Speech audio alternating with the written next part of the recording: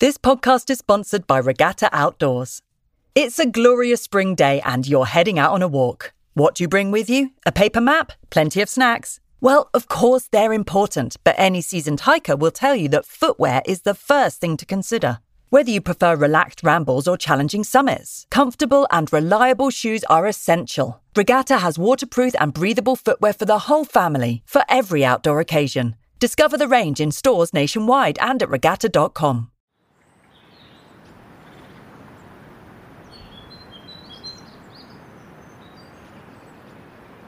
You're listening to The Plodcast, a weekly adventure with nature in the British countryside from the people who make BBC Country Farm magazine.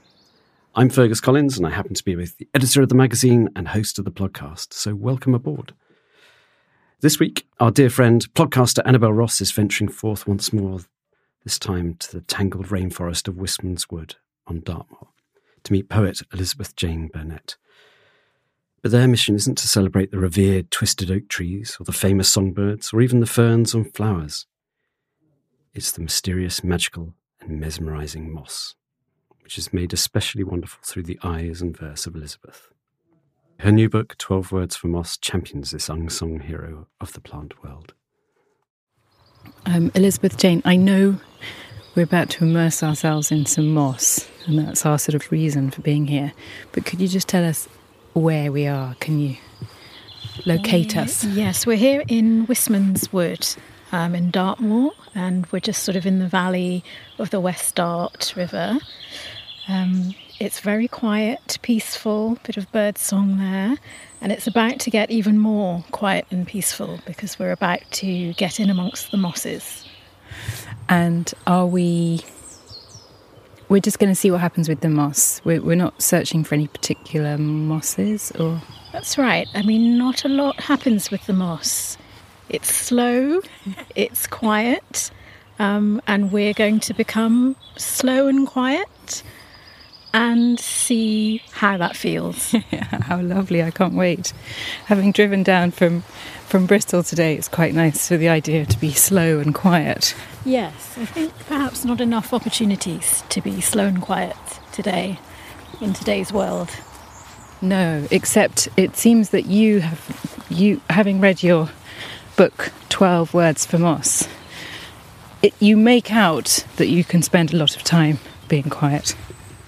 Yes, I think so. And one of the great things about moss is that it's pretty much everywhere. So we are lucky enough to be coming to a place that's completely steeped in mosses now. But even when you're at home, if you're living in the city, you know, it's all around you. It's on the pavement, it's in the cracks, in concrete, it's on the garage roof. It's everywhere, and you can just take a moment to enter its little miniature world of calmness, you know, sort of wherever you are. And it needs a bit of respect, I think, moss, doesn't it? What does moss do in our world? Moss does an awful lot for something that's so small and so simply structured. It can filter water and sort of purify water. It is a home for invertebrates. And it also stores carbons, so particularly sphagnum mosses that we find in peatlands are really good hoarders of carbon, and they keep it sort of in the ground and not in the air. Yes, I mean, I know that if we go to if one goes to a wood and you see a lot of moss and lichen, it's definitely a sign of a healthy wood, isn't it? That's right, yes. And here we're kind of keeping to the path to make sure that we keep it that way and we're not disturbing the mosses. We don't want too much footfall on it. We don't want any soil erosion, things like that. So we're going to be near the moss without doing anything to the moss. Just as I was about to tread on a rock covered in moss, I'm going to go round it.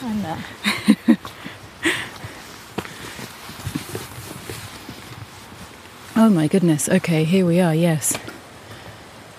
I was also told once, but I don't know if this is true, that moss on trees tends to gather on one side of the tree, but this tree, it's on all sides. Is that a thing? Someone said, oh no, that means that we're facing north is up there or something. Is that? I have heard that, but as you can see, yeah, this is completely surround sound moss every direction that you're looking at. Yeah, this is a beautiful tree.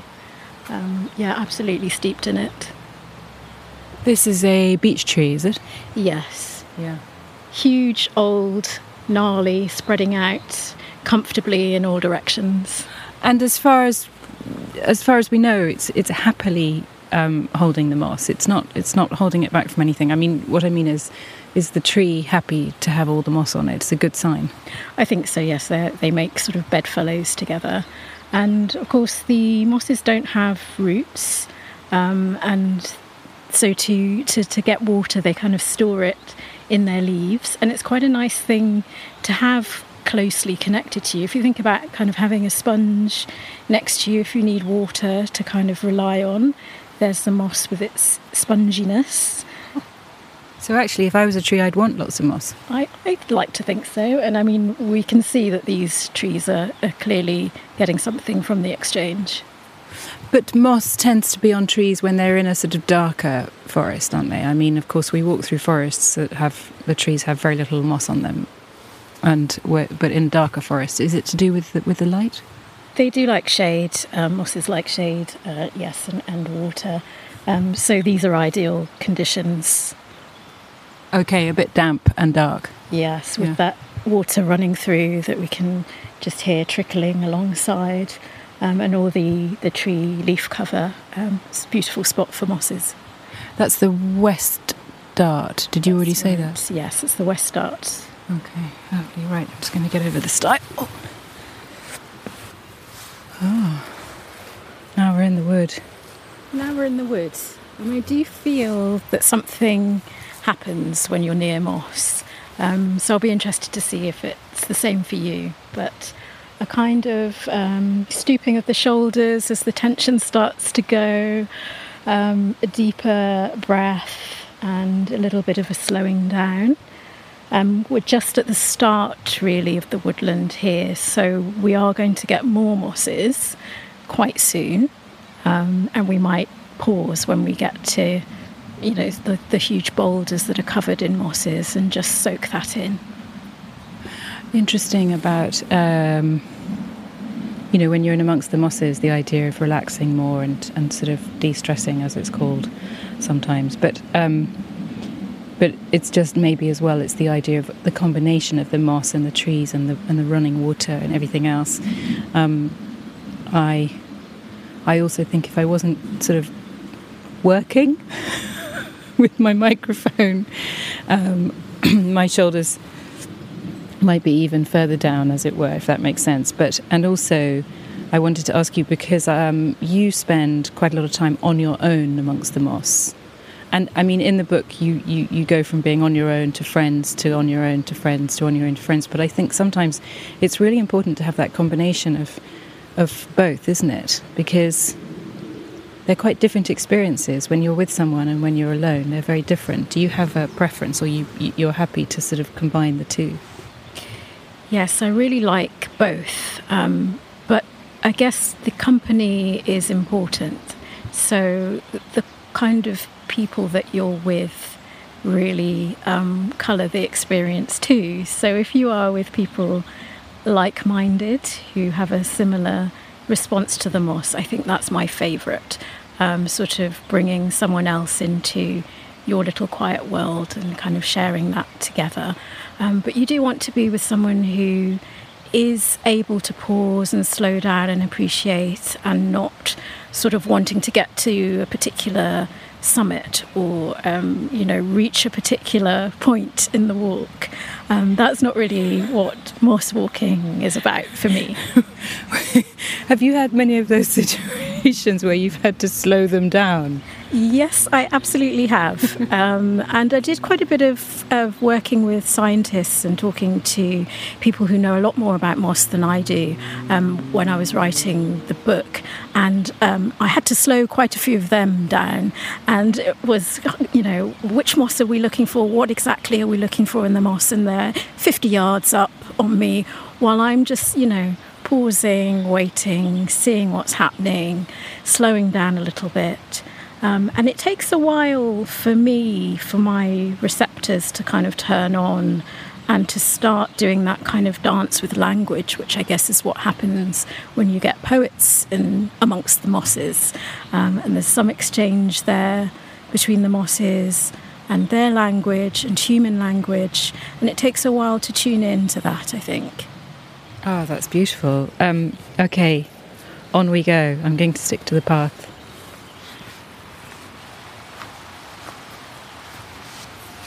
I think one of the first things I'm noticing as we walk along is the different textures. So, there's the texture underfoot. We're on this lovely path with fallen leaves, mostly beech leaves, and some pine needles under our feet, which make a lovely carpet. And then to the side, we've got the starts of the mosses, covering tree stumps, boulders, and the meshing of textures that you can see there is just beautiful. And you've got these low creeping mosses, so they're called pleurocarps, the ones that sort of creep along. And then you've got aquacarps, which point upwards and are much more sculptural. So you've got these different textures and directions going on in the mosses. Yeah. And happily all sort of mixing together. Yes. Do they compete, do we know? Or do they just happily sort of rub along together? I think both, yeah. In some cases competing, in other cases really happy together. So beautiful. It's so beautiful when you stop and realise it and look at it. It's stunning. So this is common haircap. It looks like stars, kind of that starry top to them. Not just the contrast in the shape, but the contrast in colour. They're very dark compared to the very green spreading one underneath. That's right. So it's beautiful, beautiful. And this is one that there's a poem about in the book, if we wanted to have a look at that. We would definitely want to have a look at that. Yes, please. That'd be lovely. I do remember that. So you've got... Each chapter is a story of you discovering a moss alone or with a friend, and each chapter ends with a poem about that moss. That's right. So the poems actually are kind of darted in between, so they don't appear in the same place in the chapters. They appear where the mosses are mentioned. And actually the original name for the poems was A Poet's Field Guide to Mosses. So I'm quite interested in using poems as you would a field guide, or sort of an entry for a moss in a field guide, and looking at the difference in what happens in experience, sort of when you're looking at a poem rather than the description from a field guide. So here we've got shooting star, as I've named it. So I mentioned the star-like heads that we can see on that particular moss. Actually, this is the favourite moss of my friend Louise, who's mentioned in the book and is one of the people that I go on little mossing trips with. So perhaps I'll read this one for her. Shooting star, common haircap. Blaze, blaze, low meteor, burning through the forest floor. Slip through rock and summer's rust, your trail of fading diamond dust. Blaze, blaze, low meteor, burning through the forest floor. When the sun above is gone, when light can't be relied upon, then you shoot your molten rock under nettle up through dock. Blaze, blaze, low meteor, burning through the forest floor.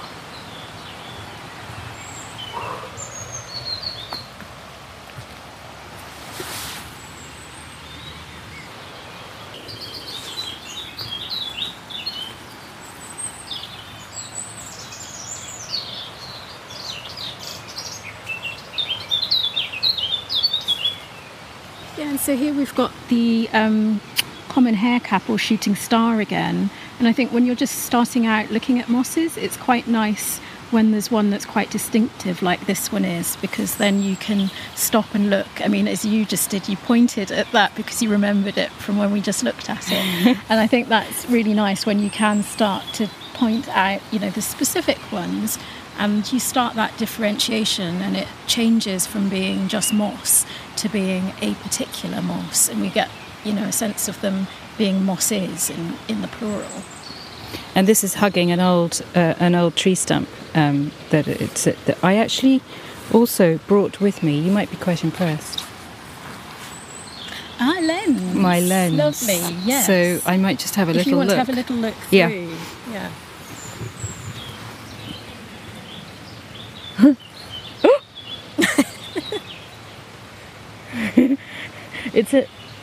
It's a whole other world when you look through a lens. Yes, it is.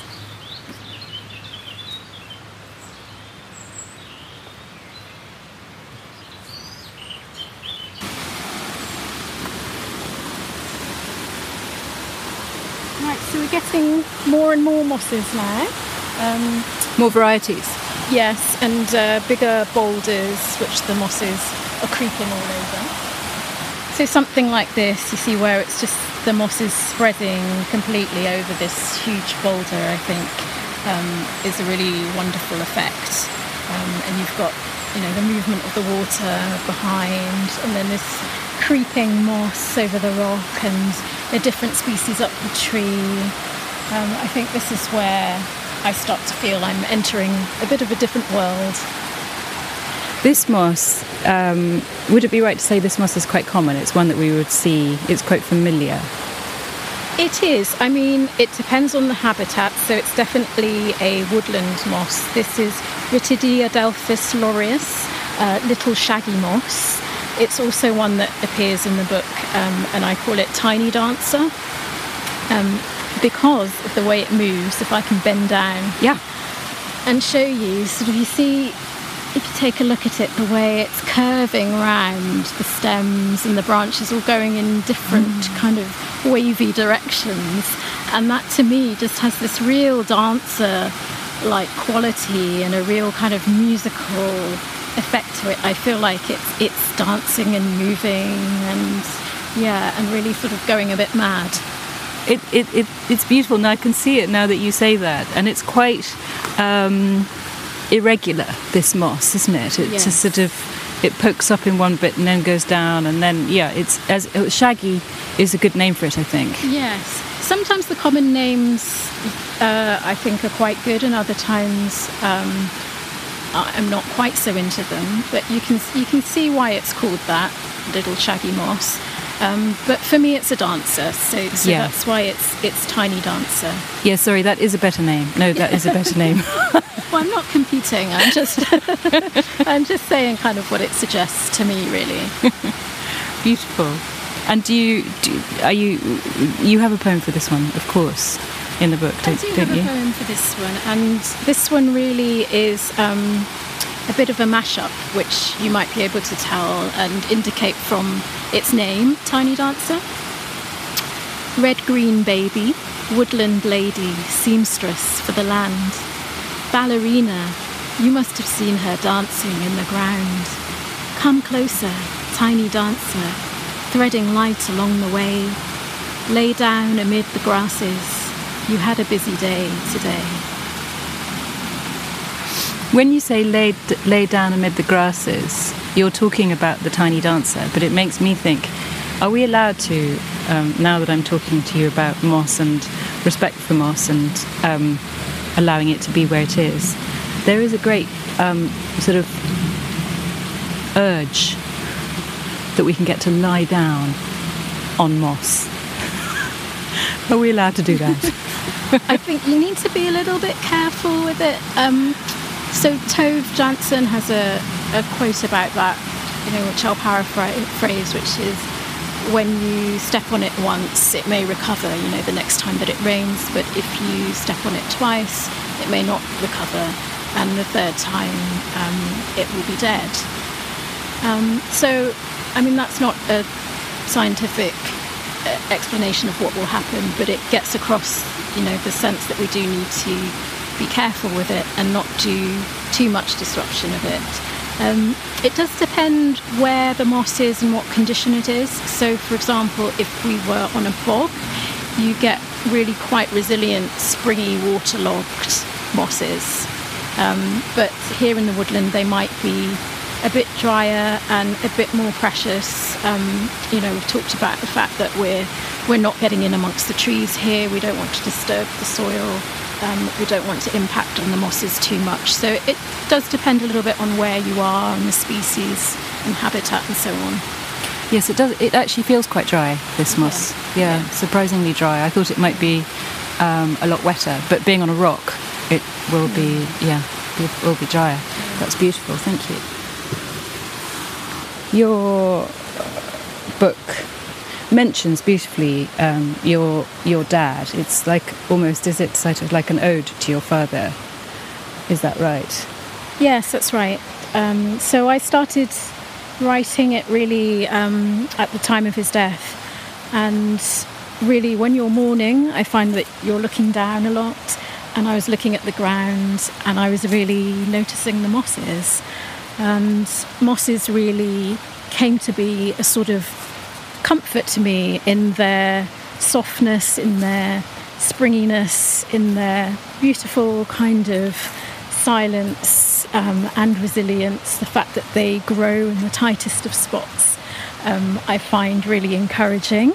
And of course they grow over gravestones, so you know we have that kind of quite intimate link between death and moss in a number of ways. So not just growing on gravestones, but even in their structure. So if we think about sphagnum mosses, you know, they are partly dead, and decomposed sphagnum forms peat. And so we have this really interesting example of how death and life can exist together, which is a lesson I think that the sphagnum mosses give. And even when you look at them through a microscope, so we talked about sort of getting closer and looking at the mosses, but if you look at a slide of a sphagnum moss leaf, which is one of my favourite things to do, you can see that they have sort of empty dead cells, and then around them the living cells, and when you look at it through a slide it looks like chainmail, and it's just really stunning, the effect. But I think it also sort of just shows you visually that sense that you can be dead and alive and hold those two spaces together in a body.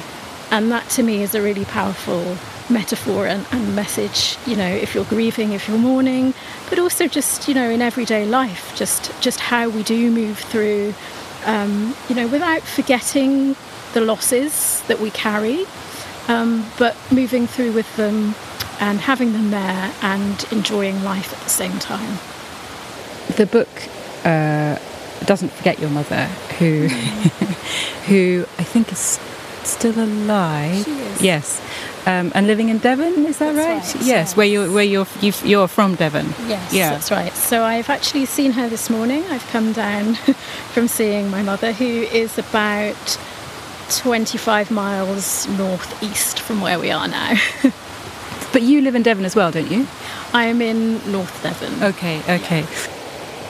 I've got at the back of my mind two favourite mosses that I would love to see today. And they're not rare mosses. So, in fact, one of them I have seen without mentioning, and I just kept that quietly to myself as we walked past. But I will show you that in a moment.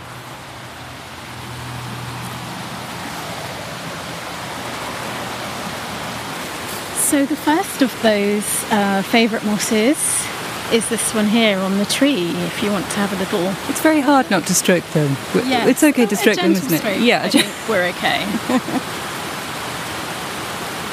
Now you'll have seen this before, because this one is very prevalent in this woodland, and it was actually at the start of our walk too, but just kind of focusing in on it now. Very much a tree moss, or it can be on rocks as well. Yeah, can be in a variety of places, often on trees though. So this is Isophysium myosauroides, and the common name is mousetail moss. You might be able to see why. Yes. Yeah, that kind of flowing mouse tails. Yes. But for me, I felt like mousetail was a bit unglamorous for this moss. For me, that kind of lithe movement, that curving nature of the moss just suggested Marilyn Monroe. And so I've called this moss Marilyn. And there is a Marilyn poem, if you'd like to hear that. O furry mouse, O feathered flounce, you catch between soft paws, you pounce. Such little wings, such tufted springs, a bounce, a dance begins. You're a fan that spreads as heather, sprigs of heath and ostrich feather. Mousy you are not, your glamour has a sleek, seductive power. See the way your branch is lit, and how you move as though leaf tips were hips that sway. Your leaves sashay through all the woodland's darker days. Oh, you are a moss parade, a firework, a bright cascade showering light all down your body. Who are you? You are everybody who ever had a heart on show, a vulnerability that glows in spite of who's looking. You're bold, and so I cannot call you mouse, as though I don't see brightness bursting. But if monograms must hold, we'll keep MM with different wording. Mousetail moss can go, but welcome, Marilyn Monroe. The smoothest moving moss that lived, the lithest and the silkiest. I take a breath each time I see you, shoulders back, I try to be you. Who cares if I don't quite make it? Just the strength to undertake it is enough for most, let's face it.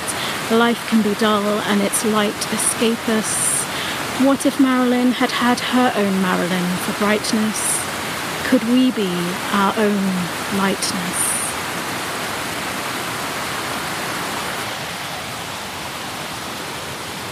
So there are lots of legends associated with this woodland too, which I think you get a sense of when you reach these massive boulders like we have here, and the ones sort of crossing over the river that almost look like a giant has put them down, you know, and the mosses over the gnarly branches. I think we get that sense of some of these legends. And so the name Wistman's Wood, there's a lot of debate over where that's come from, and some say it's from the association with Druids, and that Wistman means wise man's wood. So that's one school of thought. And then the word wisht is from Devonshire dialect, and that means kind of eerie, pixie-led, haunted. So you're told also not to be here after dark. You might get carried away by hellhounds that come out at night. So I think it's good that we're here in the sunlight. But yeah, when you're moving through, I think, you know, at somewhere like this, in this kind of rocky, overrun landscape, this is where those legends start to surface in my mind a little bit. But would you come here at night? And do mosses appear different at night? Do you feel you want to come and visit them when it's dark? I have not come to this wood at night. I have gone out looking at mosses. I don't find that there's a huge attraction at night time. So much of it is visual. And you can still obviously feel the textures, feel your way amongst the mosses. But for me, I think in the sunlight, that's when you really get them at their fullest, because so much for me in the mosses is to do with light and the way they capture the light, and they hold the water and the way that's refracted through. So I think a lot of that is lost at night time for me. Okay, I hesitate to say favourite moss, because then I'm sort of, you know, showing preference amongst my moss friends. But this is certainly one that's very special to me. Thuidium tamaracenum, or glowflake. So you can see it's got quite a different shape to the ones we've been looking at. I feel like it's more feathery. Okay, yes, more feathery, yes, yeah. Got that sort of ethereal quality to it. And Glowflake is the first poem that appears in the book, and so it's the first moss that I talk about. And I'll read that poem. Okay. Glowflake, common tamarisk moss. O love, O leaping heart, O stag, O Pythagoras, to believe your light is my light as if you weren't lit without me. O hoof, O bicycle, O bell, O travelling sailor flung from one port to another, O drop, O rain, O Wellington boot on fennel, puddle, pedal across terrain, O to be full again. Imagine living next to somebody every day and to actively like them and yet not know them, so that when they arrive at your door, fully grown and more intimate than a bone, is it politeness you practice, or do you run, ecstatic, through your repertoire of dances? Oh, furry antler branches, come in. Let me only now begin to respond to the thing we named you. Common. Oh, musical box, oh, foxglove, oh, elfin chicken wire, oh, downy choir, oh, quiet symphony, living with you is a luxury. Oh, sugar mouse, oh, leafy flounce, oh, forest fleece, I apologise for the breach in naming. So let us begin again, old friend. Please, let me use my words that only come out at parties. Hummingbird, hawk moth, hill fluff, hedge heart, oh, flickering filament, oh, chlorophyll, cinnamon, speckled shaman of the grass. I haven't come close. I don't like to impose. The lens is still in its case, oh, heathery lace, oh, field charm, oh, glow flake, oh, lemon face. Shall we go now to the place you always take me, to the soft quilts of ferny lilt, the place your name always conjures?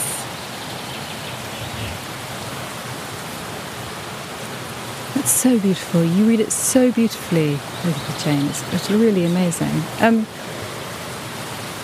Just wanted to see that pool before we go back. Yes. If you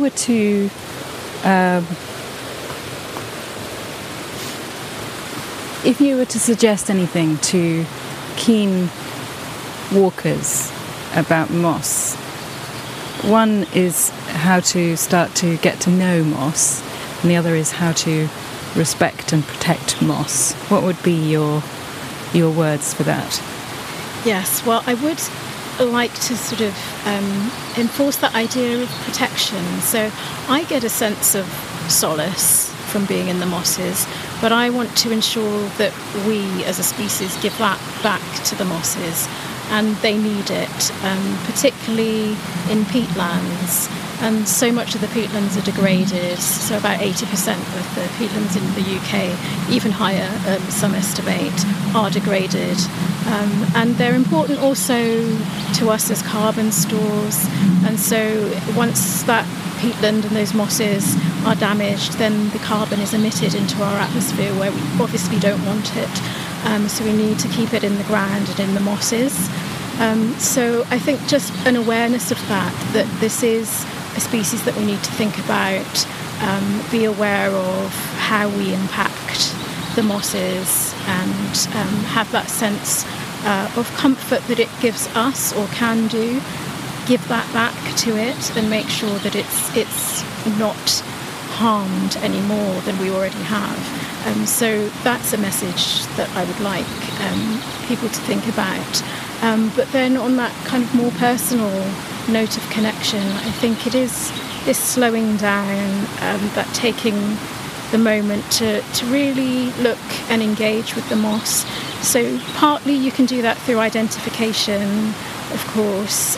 So if you don't have a poem with you, if you happen to actually have a field guide with you, that might help you to get towards an identification, which in itself can be quite a slow process because you're taking out the hand lens, you're looking through that, you're working out the shape of the leaf, how many times it's branched, all those kinds of technical questions. But that slowing down, actually, in that time that it takes, there can be a kind of bonding process and a sense of exchange, I think, between yourself and the moss. Or take a poem with you, or write your own, kind of see what the moss suggests to you, because that's how the poems arose, just through time spent with the mosses and thinking about what else can I say about them, and that I wouldn't find in a field guide. So as well as just their habitat and appearance, what else is suggesting itself to me, like fact, the dancing quality or the musical quality of the moss, and all these different senses that you get when you slow down and stop and spend some time with them. With milder weather and longer days on the way, now is the time to dust off your hiking boots and enjoy the great British countryside. And wherever you go, whatever the terrain, Regatta Great Outdoors has the right footwear for any adventure. From grassy hills to rocky trails and even paved footpaths, there's a Regatta shoe to suit your walking preferences. Discover lightweight trainers for day-to-day wear or walking shoes for multi-day hikes, like the brand new Samaras 3. Combining comfort with performance, the Samaras 3 is available as a shoe and boot for both men and women and is ideal for all your hiking pursuits. Tech Foam in-sock technology supports your foot, while an EVA midsole and shock-absorbing heel protects you from bumps along the way. Plus, it's waterproof and breathable, so your feet stay dry no matter the weather. Available to shop in stores nationwide and at regatta.com. Wow. I need to spend more time with moss. That's so beautiful and so soothing. And I love the poetry there.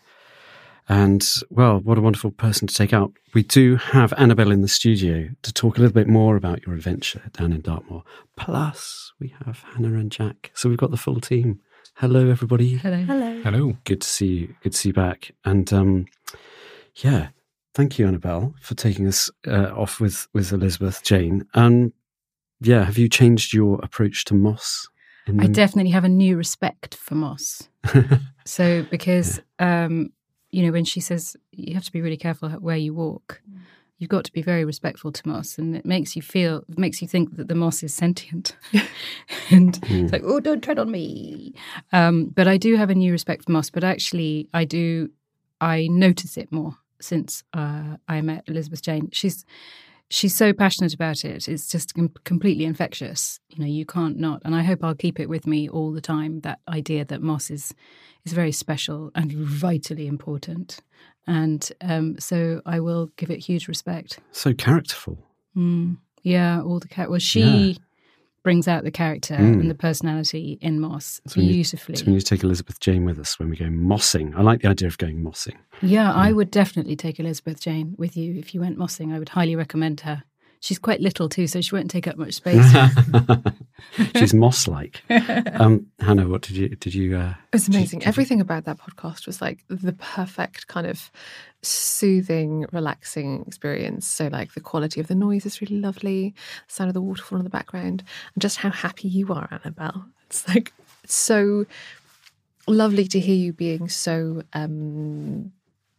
unselfconscious about your own joy. It was lovely, really lovely. For once, yeah. Thanks, Hannah. No, but I did feel different. No, you really picked up on something there, Hannah, because I felt very relaxed with her because she was so relaxed. Yeah. And it was just she was just a fantastic companion to be with in that wood. And yeah, she's a really special person. So I think when, I pick up on personalities when I'm walking and talking with people. I don't know if you do that, but if they're really soft and gentle, you just sort of become soft and gentle. Well, it's quite interesting that we're all talking in quite hushed tones at the moment. Fergus, you started it off after we'd listened to the end of that. And so we're sort of continuing this atmosphere of closeness. Jack, you're going to be able to continue.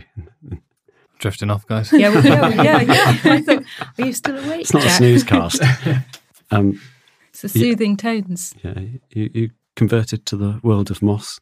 I'm all about moss now.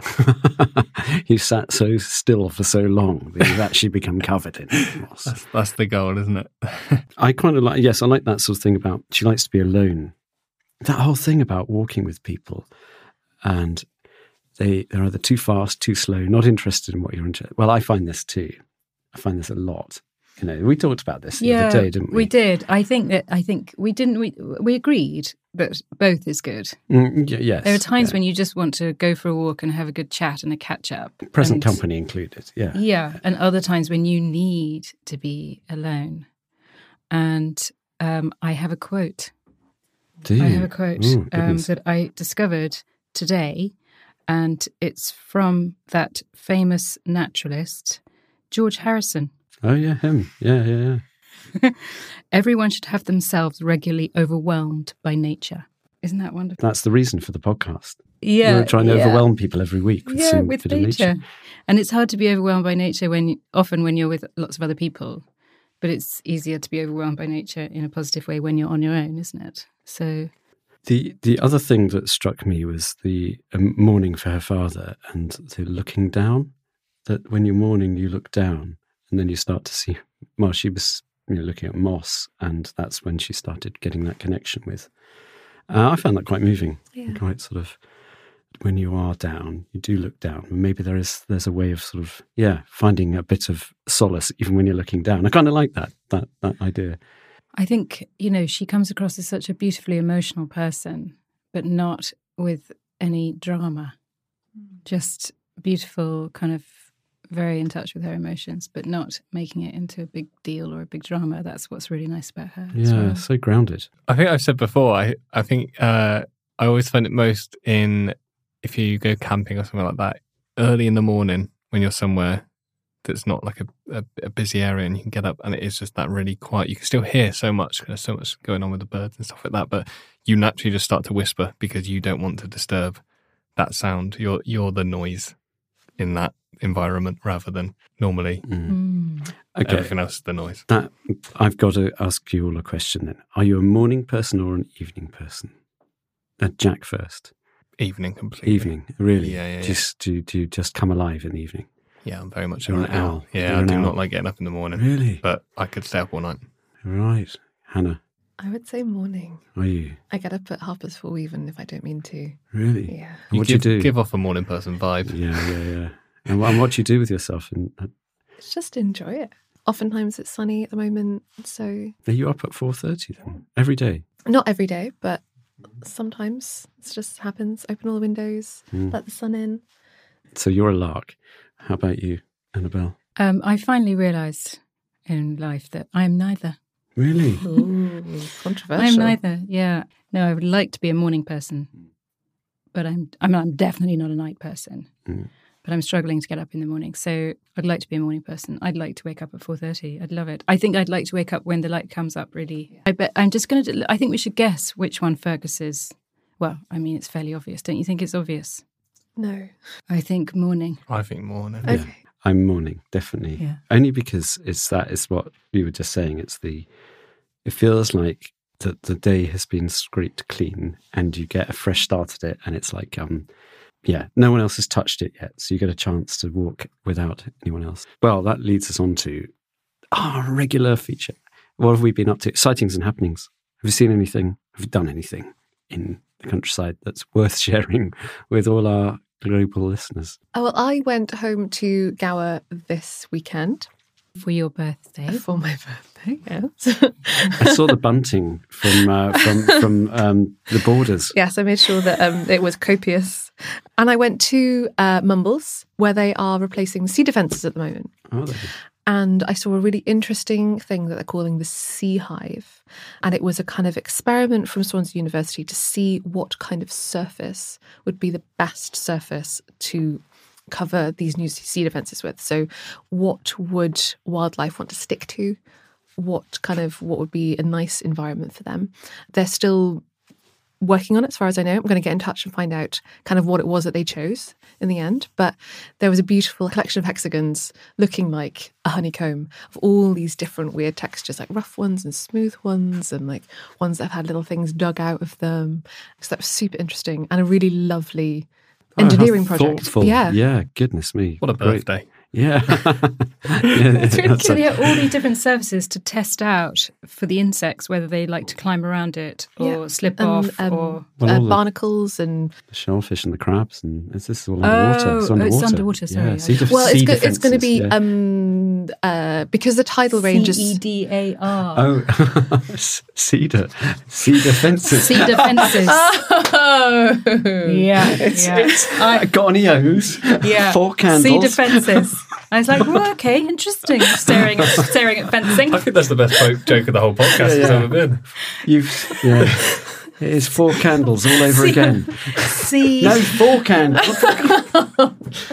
Actually, the tidal range in Swansea is the second largest in the world. So for a really long period of time that they're exposed during the day. So it will be to keep things kind of safe and moist and happy and good. Well, when the tide's out, and then they're joyful when it comes back. Brilliant. Lovely. How wonderful. How about you, Annabelle? This week, I did actually. I saw some lovely things. But could I just also mention that this month is Love Your River month, and Elizabeth-Jane and I were walking along the West Dart, and it was only a small part of it. It was really you don't get very far with Elizabeth-Jane. It's a moss, and then there's another moss, and it's a really sweet little journey. But Love Your River month, and so. That was not, but I wasn't on a. I was on a stream this weekend. I was in your part of the world. Yes, Fergus. The Banai Bachiniog. That one.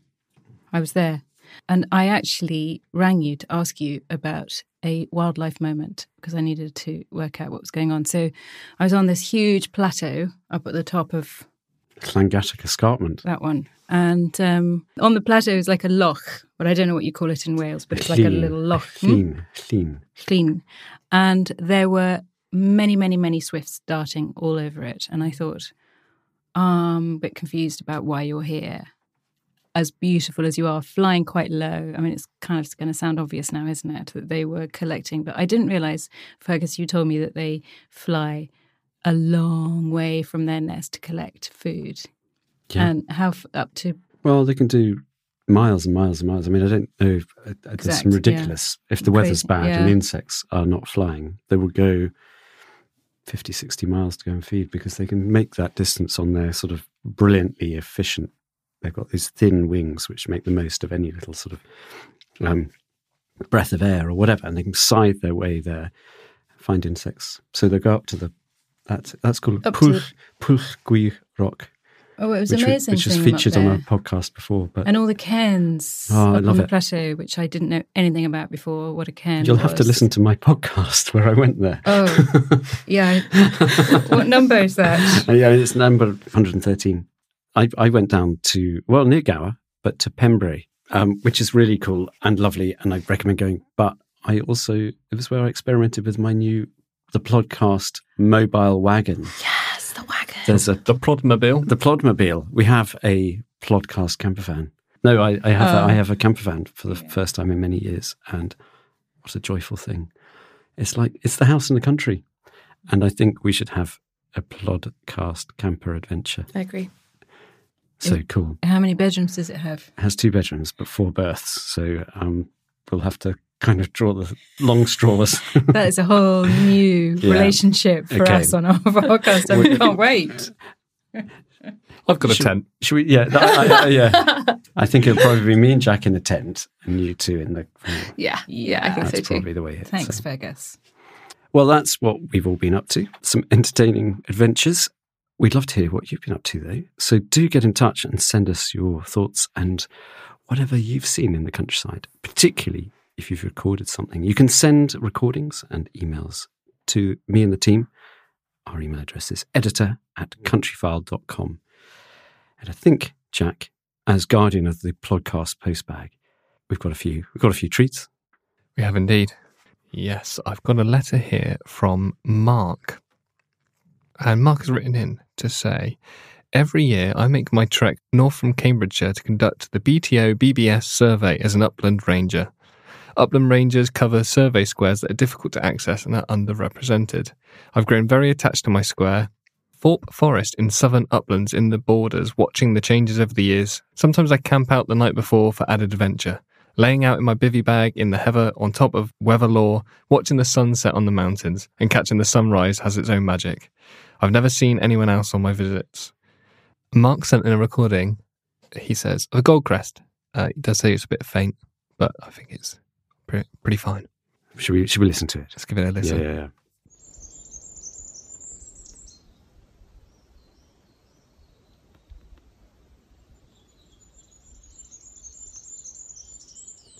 It's a goldcrest. It's good. So sweet. Yeah, it's lovely. It's a little jingling of so keys. sweet. How would you describe that? Little. It's sort of insistent. It's like someone, it's almost mechanical, like you're sort of something squeaking against something else. Like you're trying to like get a cork out of a wine bottle and it's squeaking as you're turning it around. That's nice. Or a squeaky chair. Or a pogo stick. I think this Goldcrest recording and letter deserves a book from the podcast library. Jack's right. We've got a lovely book for you. In fact, it's Elizabeth-Jane's book about moss, 12 Words for Moss, published by Alan Lane. Brilliant book, which encompasses all her experiences in the countryside, her poems, her adventures with moss, and a lot of her sort of philosophy of being out in nature and what it does for you, particularly as you talked about grieving. Well, also, as Elizabeth-Jane said in the podcast, when you go out on a walk, maybe take some moss poetry with you.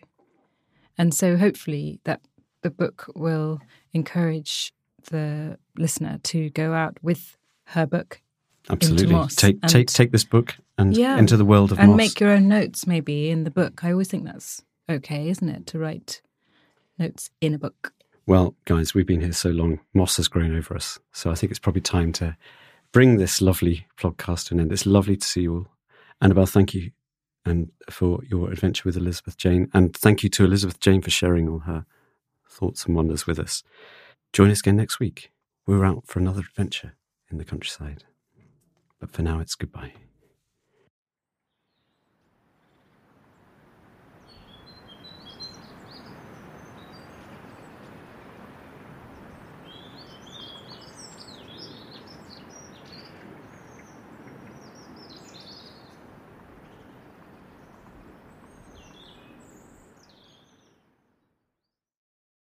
Whether it's gloriously sunny or a spring downpour, you can always get outdoors with Regatta. So what are you waiting for? Find a route, grab your walking shoes and start exploring. Regatta Great Outdoors offers all types of performance footwear, from technical hiking boots for regular ramblers to durable walking shoes for the whole family. With waterproof and breathable qualities, shock-absorbing comfort and superior grip, Regatta footwear is designed to withstand whatever challenges Mother Nature throws your way. Discover the range in stores nationwide and at regatta.com.